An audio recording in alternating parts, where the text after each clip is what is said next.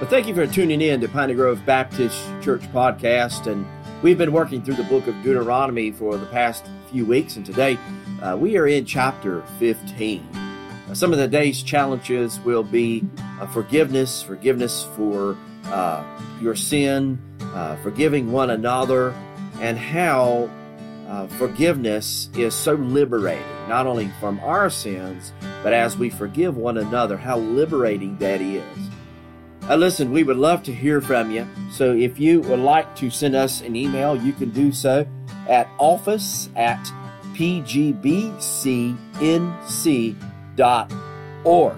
We hope that you enjoyed today's message. May God bless you.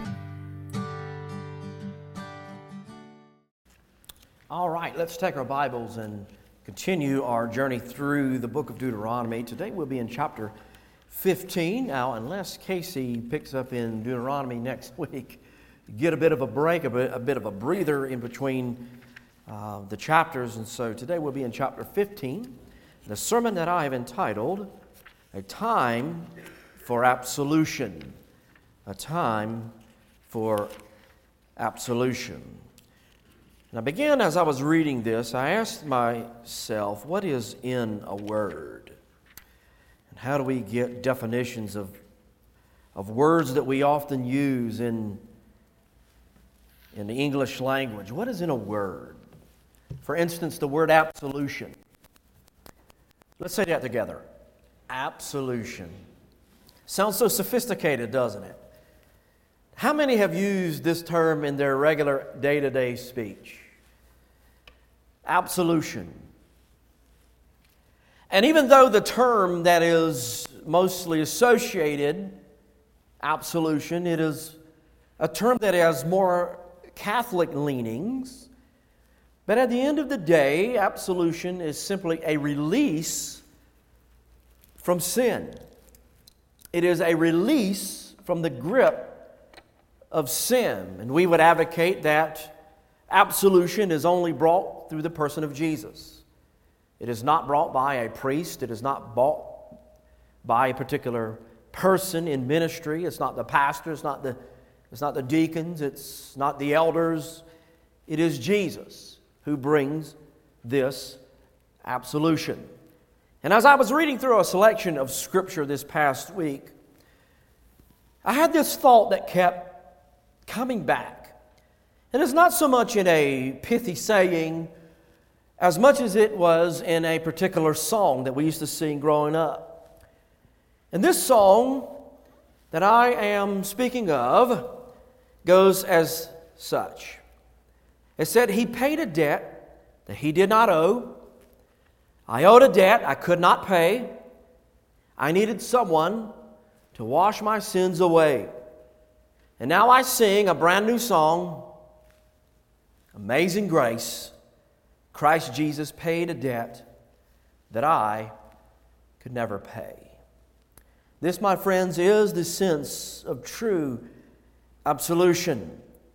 The simplicity in the verse that I just read of, I owed a debt I could not pay. The simplicity of that theology, as simple as it is profound and is everlasting. It is really at the heart, the crux of the substitutionary atonement. That Jesus took my place, paid for my sins as to where I had nothing to offer in my wretched state. So yes, Jesus came to pay the payment for sin that we could not pay ourselves. And I thought to myself, well, what are the wages that we receive for sin? Well, the wages that we receive as prescribed in the Scripture is that of death. Jesus came to pay the sin debt that we could never pay. He came as the high priest, the superlative high priest, to absolve from sin. And so if you will bear with me for just a few moments this morning, I would like to share with you some words of encouragement, some challenging words on forgiveness, and how forgiveness and forgiving others is a reflection of the gospel. You might be here this morning, and there's somebody in your mind right now. And you might say to yourself, I can't never forgive that person. You might say to yourself, I will never forgive them. Do you know that no better demonstration can be presented in your life than to forgive the unforgivable? As we once were unforgivable, as it would seem, and Jesus came to die for the unforgivable, those who did not deserve one molecule of salvation, and yet Christ died for us, for you. Maybe that is the challenge for you this morning. Somebody in your mind and heart right now who you say is absolutely unforgivable, but I want to be a demonstration of the gospel. And so today, by the help and the enablement of the Holy Spirit, I am going to forgive. So let's stand for the reading of the Word. Deuteronomy chapter 15, I'm going to read those first 6 verses, and then we'll navigate through the rest of the chapter together. Jesus paid a debt I could not pay. Deuteronomy 15 verse 1 says, At the end of every season, or every 7 years, you shall grant a release. This is the manner of the release, is what you'll do. Every creditor shall release what he has lent to his neighbor. He shall not exact it of his neighbor, his brother, because the Lord's release has been proclaimed. Of a foreigner you may exact it, but whatever of yours is with your brother, your hand shall release. But there will be no poor amongst you, for the Lord will bless you in the land that the Lord your God is giving you for an inheritance to possess, if only you will strictly obey the voice of the Lord your God, being careful to do all this commandment that I command you. The Lord God will bless you, as He has promised you. And you shall lend to many nations, but you shall not borrow. In fact, you shall rule over many nations, but they shall not rule over you. Lord, bless the reading today. Point us to salvation in Jesus. Use these verses today to point us towards ultimate forgiveness. And I pray in Jesus' name. Amen. You may be seated. So as you can imagine, last week we talked about the clean and unclean foods that was prescribed, those things that you could clean or to eat, and those that you could not. And you remember the picture of the beaver that we showed up. And right now, if you go onto our Spotify and you search Piney Grove Baptist Church, you'll find that picture. That is our icon. That's our thumbnail for that particular sermon from last week. But just as last week, the food laws were not particularly about food itself, but about being separate, being clean. So today, the lender and the borrower is not the content of what we will be discussing. It's so much more about a person lending money and then paying it back, although there will be elements of that in today's sermon. You know, according to Business Insider, the average American has a total of $52,000 in debt.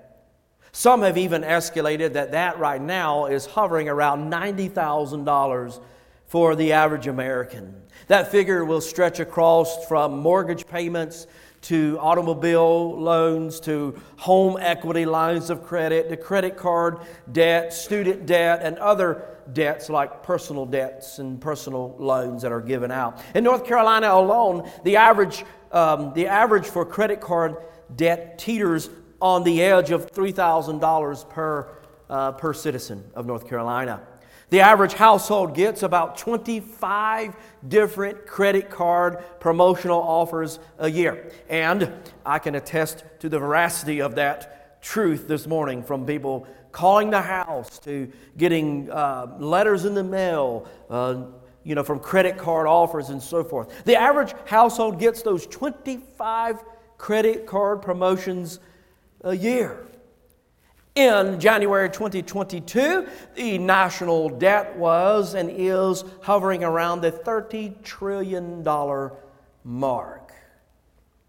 What does the Bible say? about the borrower and the lender. What does the Bible say about owing somebody or something, an institution, money? Well, the Bible says in Proverbs 22 and verse 7 that the rich rules over the poor and the borrower is the slave to the lender. Is a slave to the lender. Now, in no way, this message is not going to be about how you can get out of debt quick. And if there's a sermon and a surefire way for that, sign me up.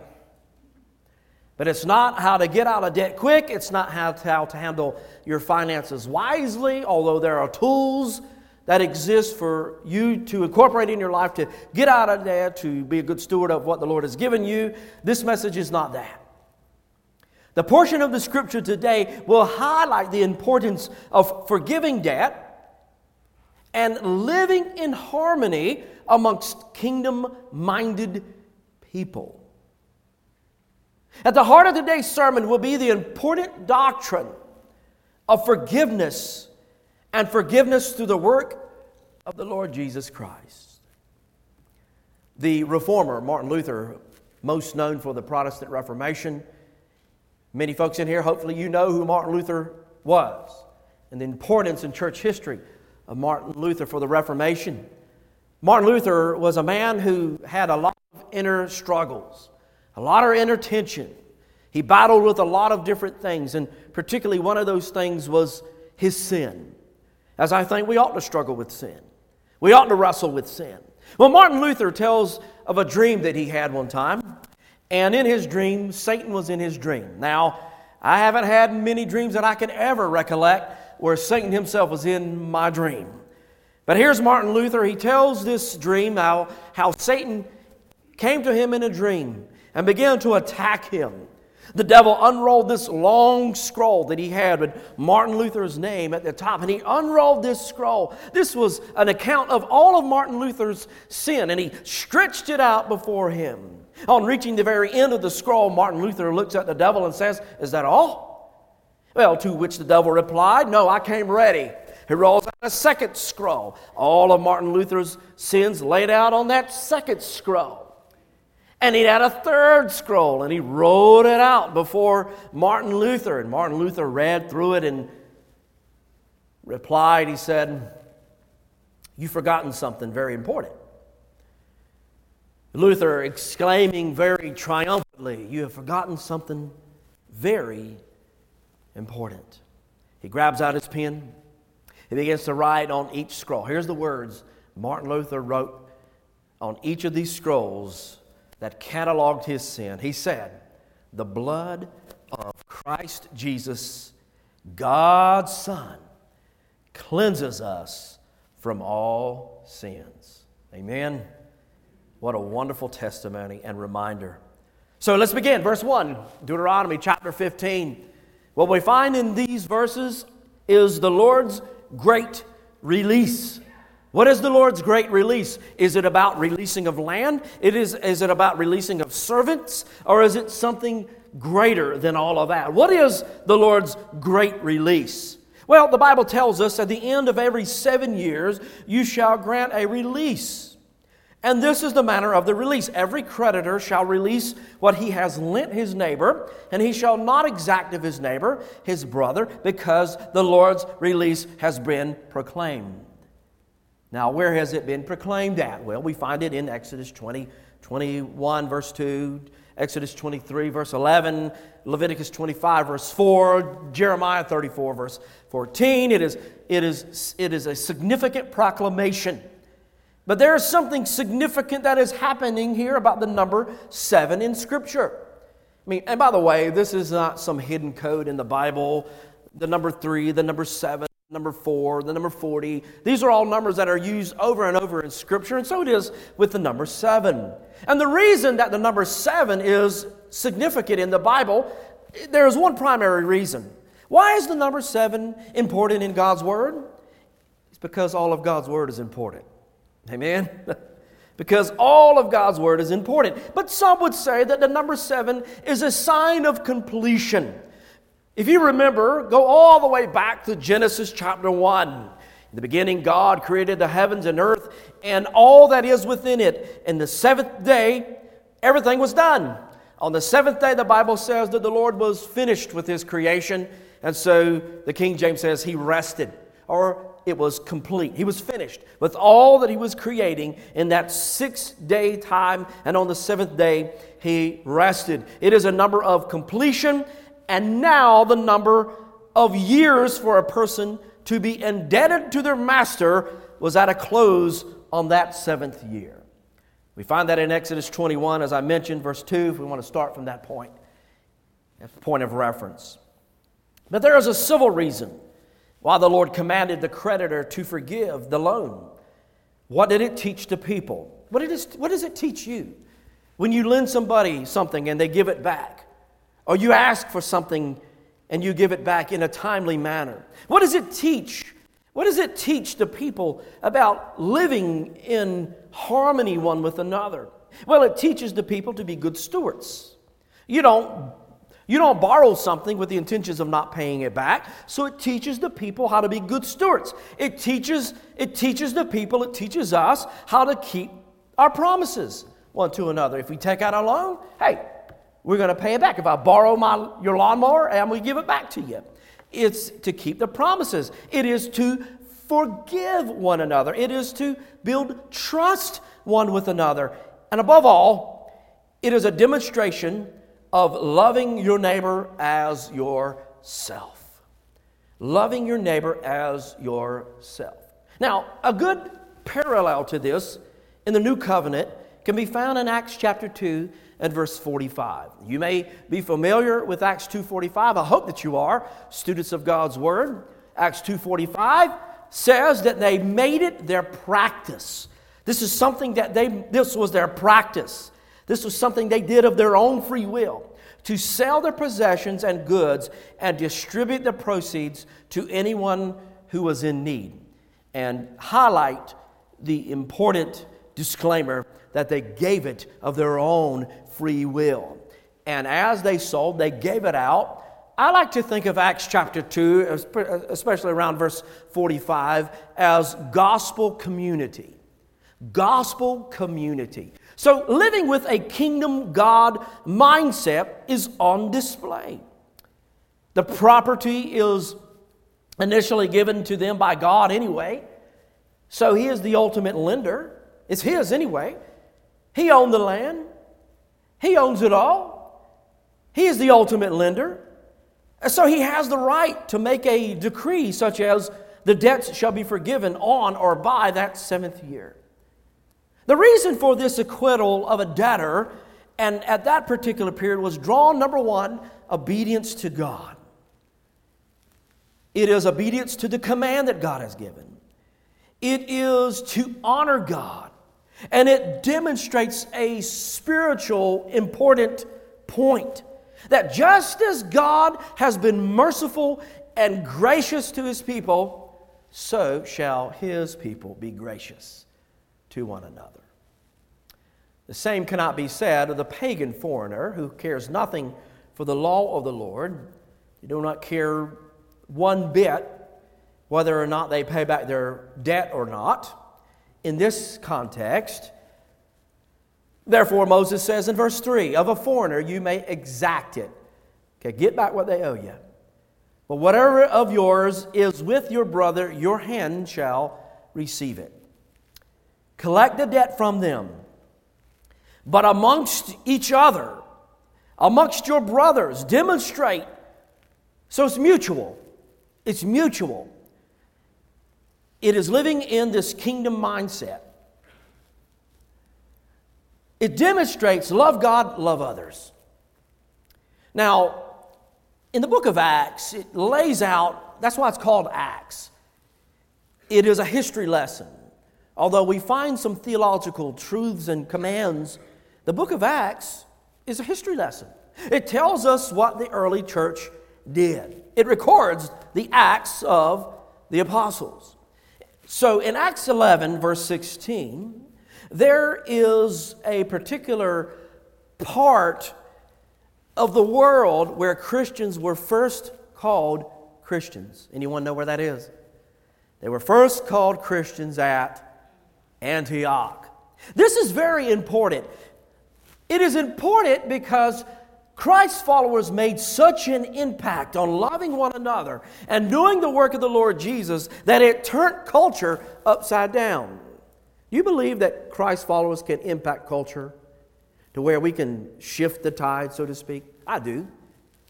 This forgiving of debt reflects the Lord's forgiveness and forgiving one another, but it also serves as a building block for the good news. What do I mean by that? It gives ammunition for the good news message. When God's people are in harmony one with another, there is ammunition for the good news.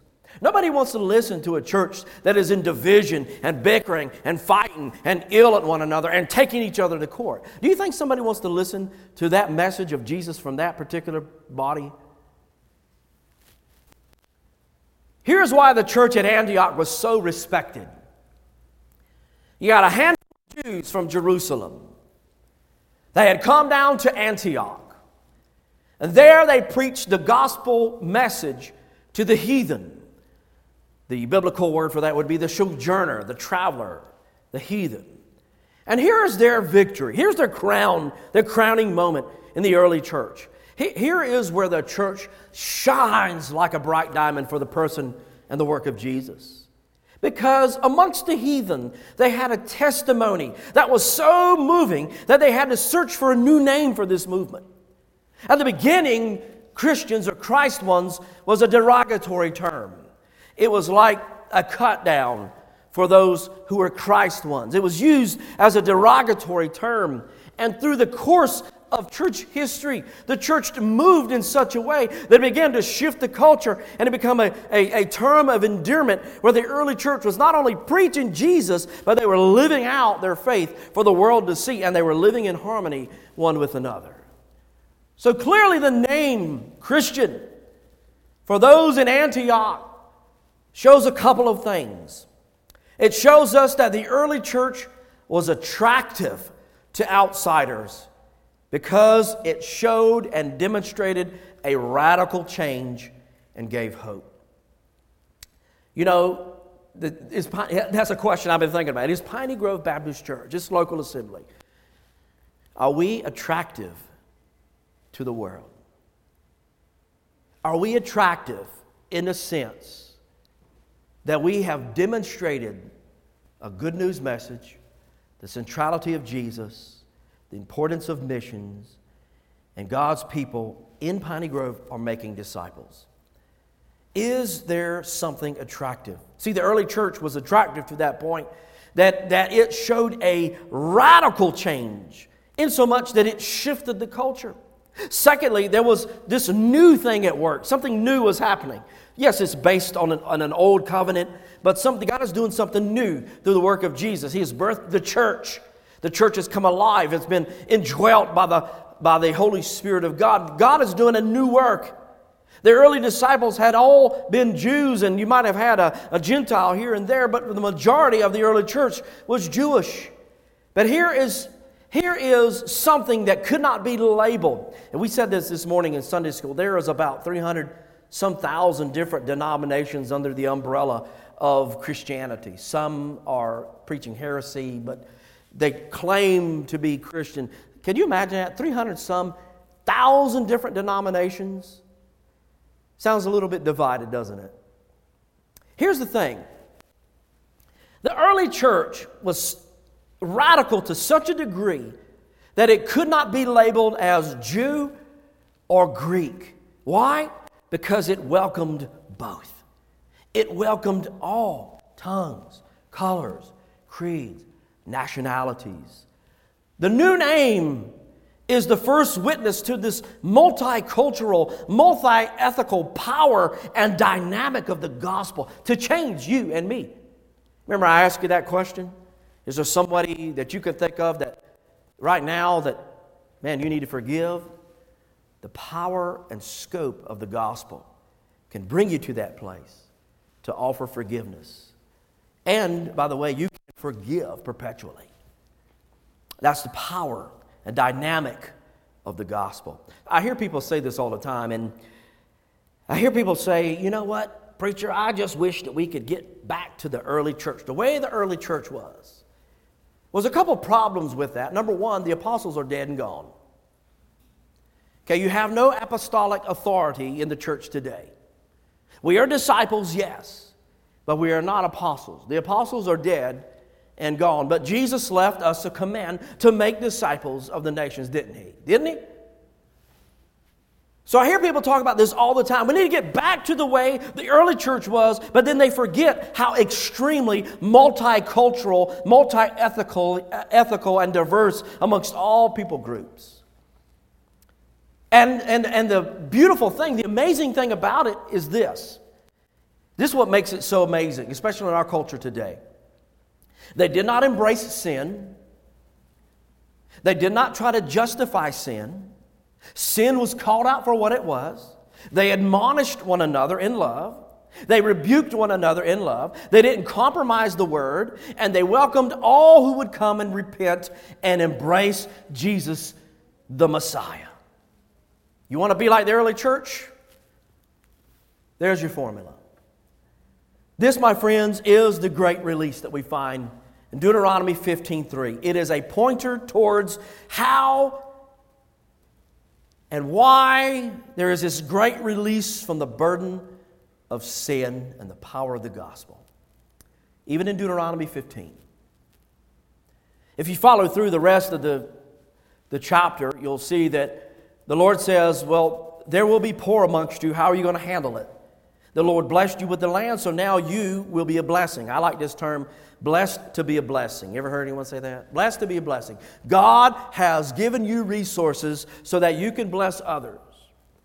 The Bible also says in verse 15, if you will strictly obey, or verse 5, if you will strictly obey the voice of the Lord your God, be careful to do all this that He has commanded you today. The Lord will bless you as He has promised. In fact, you will not borrow from the nations will borrow from you. In fact, they won't rule over you, you will rule over them. And if any one of you amongst your brothers shall become poor in any of your towns within your land that the Lord is giving you, you shall not harden your heart, you shall not shut your hand to your poor brother, you shall open up your hand, you shall open up your palm and give to them whatever it may be. Don't have this unworthy thought in your head. So we talked of kingdom thoughts. This is an anti-kingdom thought. To say the seventh year, the year of release is near, and your eyes will look grudgingly on your poor brother and give him nothing. Why? Because on that seventh year, they are not to collect that debt anymore. So your brother comes to you in year number 6. All right? 6. The year 6. Right at that 6-month period and says, brother, I need something from you. Well, this command says, don't look at him like, well, you know, brother, you only got 6 months, and I don't know if I could trust you in 6 months to pay me back on that loan. But the Lord would say, do not look begrudgingly upon them, at least you be guilty of sin. Give him freely, because now we're living in gospel or kingdom community. You ought to be able to trust your brother enough that he's going to do what the Lord has commanded and pay you back. He says, because for this, the Lord your God will bless you in all of your work and in all that you undertake. Secondly, He came to set the captive free. He came to set the captive free. In Luke chapter 4 and verse 18, Jesus is reading from the scroll of Isaiah. As he's reading in the synagogue, he declares this. He says this, and I'll read this later. He says, the Spirit of the Lord is upon me because He has anointed me to proclaim good news to the poor.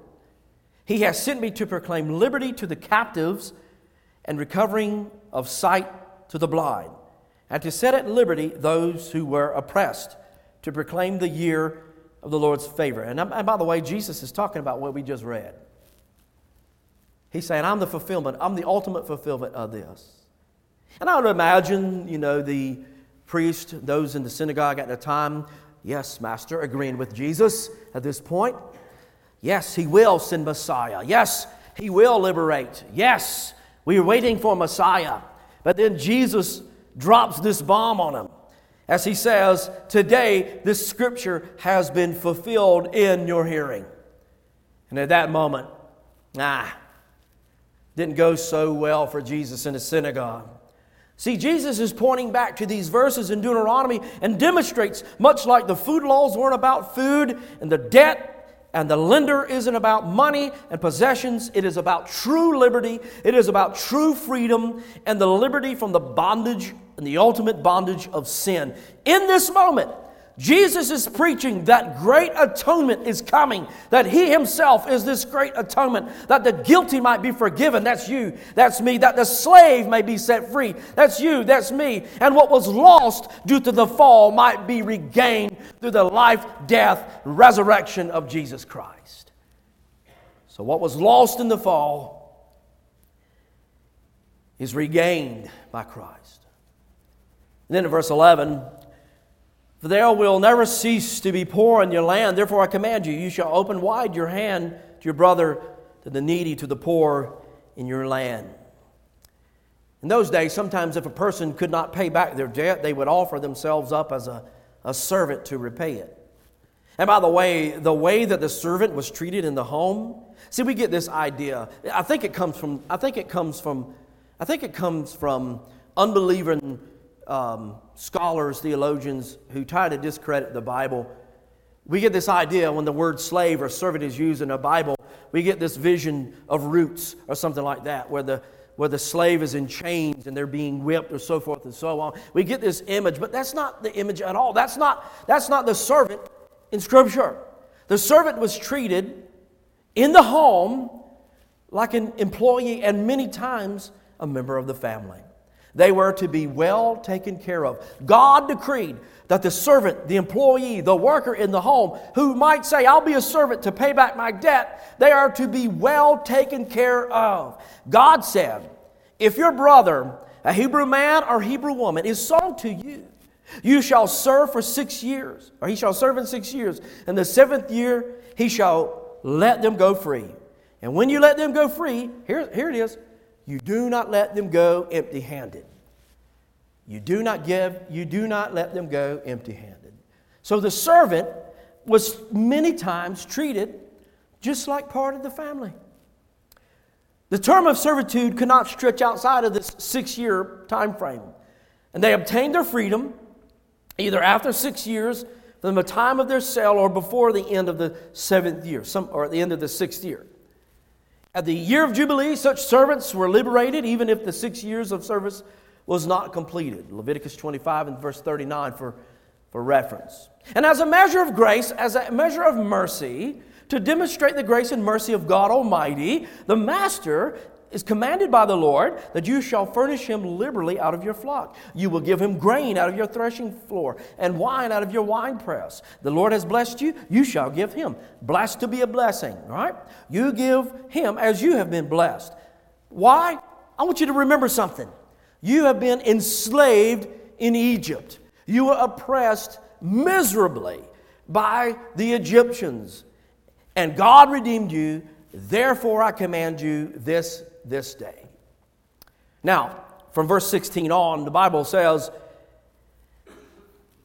but if he say, I don't want to go from you, sometimes that happened. They were treated so well that he didn't want to leave. They wanted to stay. They wanted to serve in the home. They loved the household so. Since he is well off with you, he shall stay. And they are to put an awl through their ear, and they will be yours forever. Females do the same. And it shall not seem hard to you when you let him go free for you, for at half cost of a hired worker he will serve 6 years. The Lord God will bless you in all that you do, all the firstborn males. So in a way, this becomes a tithe. Give the firstborn male of the herd and the flock. You'll dedicate to the Lord. You shall do no work with the firstborn. And the Bible says in verse 20, you shall eat it, you and your household, before the Lord your God, year by year, at that place that the Lord will choose. If there's any blemish, if there's any lame or blind, has any serious blemish whatsoever, you shall not sacrifice it to the Lord. The clean and the unclean alike, though it be a gazelle or a deer, you shall eat it within your towns. Only you shall not eat its blood. You shall pour it out on the ground like water. Thus ending chapter 15. So more than simply owing and paying back. The Lord reminds us, as He's reminded them, remember how you were slaves in Egypt. Remember how you had a heavy taskmaster. Remember the heavy burden that was upon you. Even though you are free people, there will be moments when the effect of sin will lift its ugly head, and no amount of bloodshed, no amount of sacrifices will adequately cover them all. No matter how many sacrifices that they would bring to the high priest and offer, no amount of sacrifice would be thoroughly suffice. There needs to be a once and all spotless lamb. As the debtor and the servants were set free, so Jesus, the Master, came to set the captive free. As we were bound and dead in our sins, Jesus came to break the chains of sin, and He is still doing so today. So here's the challenge to think upon in closing. That sin enslaves us. Sin enslaves, but forgiveness frees us. Forgiveness frees us. The wages of sin is death. But Jesus offers the gift of eternal life. Gives us freedom. In Richard Hoffler's book entitled, Will Daylight Come?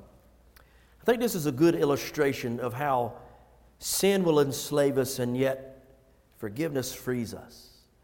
Even in the practical sense, as I challenge you this morning, somebody you might have a hard time forgiving, God would enable you to forgive. And in fact, it is the calling of the Christ follower to forgive one another. In this particular book entitled, Will Daylight Come? He offers an illustration of how sin enslaves and how forgiveness gives us freedom, liberates us. A little boy was visiting with his grandparents, and upon visiting, Grandma and Grandpa gave him a gift. Little Johnny. Little Johnny got a slingshot. His first ever slingshot. You know, I think of the Christmas Carol. You'll shoot your eye out, kid. Think of that with a slingshot. Gave him a slingshot. He practiced out in the woods. He set up some cans and he fired away at that slingshot, but was never really good at it. Over and over, he would pull that thing back as best he could and fire away and completely miss his target. Never hit his target. Discouraged, he came back to Grandma and Grandpa's house, trekking through the backyard, when he looked over and he saw some ducks. So as a little boy, inquisitive as they are, or inquisitive as they might be, he grabbed him a stone without thinking, and on impulse, he pulls back that stone in the slingshot, lets it go, hits a duck, duck falls dead. Wow, these are Grandma's ducks. What's going to happen? He panicked. Desperately, he hid the duck in a woodpile, stuffed it in a woodpile. If they don't find it, maybe they won't know. Only to look up the same moment he was dragging that duck to that woodpile and saw his sister watching through a window. Sally's seen everything, from Johnny walking through the yard to pulling out that slingshot and striking the duck dead. But she said nothing. She was waiting for the right time to spring into action. After lunch that day, Grandma said, "Sally, let's wash the dishes." But Sally said, "Johnny told me that he wanted to help in the kitchen today. Didn't you, Johnny?" Wink, wink. She whispered to him, "Remember the duck." So Johnny did the dishes. He did not want to face the wrath of Grandma and Grandpa and his own sin. Later, Grandpa asked if the children wanted to go fishing. Grandma said, "I'm sorry, but I need Sally to help me make supper. It's time for supper. I need help. And Sally's going to help me." Well, Sally smiled again and she whispered, "That's all taken care of. Johnny wants to do it. He told me he wants to help with supper today." Wink, wink. Whispers to him, "Remember the duck." Johnny stayed a while and Sally went fishing. after several days of doing his chores and Sally's chores as well, finally he couldn't stand it anymore. The guilt began to eat him up inside, plus he was just getting tired of doing double the chores. So he confessed to Grandma that he had killed the duck. And you know how grandmas are, my grandma was at least, tenderly looking at the grandchild. She does so with Johnny. She tenderly says to Johnny, she says, I know. Giving him a hug, assuring him, comforting him. I was standing at the window too. I saw the whole thing. But because I love you, I forgave you. I was just wondering how long you were going to let Sally make a slave of you. How long will you be a slave to your sin? How long will you be a slave to unforgiveness and bitterness? How long will you let the shackles of sin stay intact when Jesus came to set the captive free? Listen, you do not have to be a slave to sin because Jesus absolves them all. Amen. Let's pray together.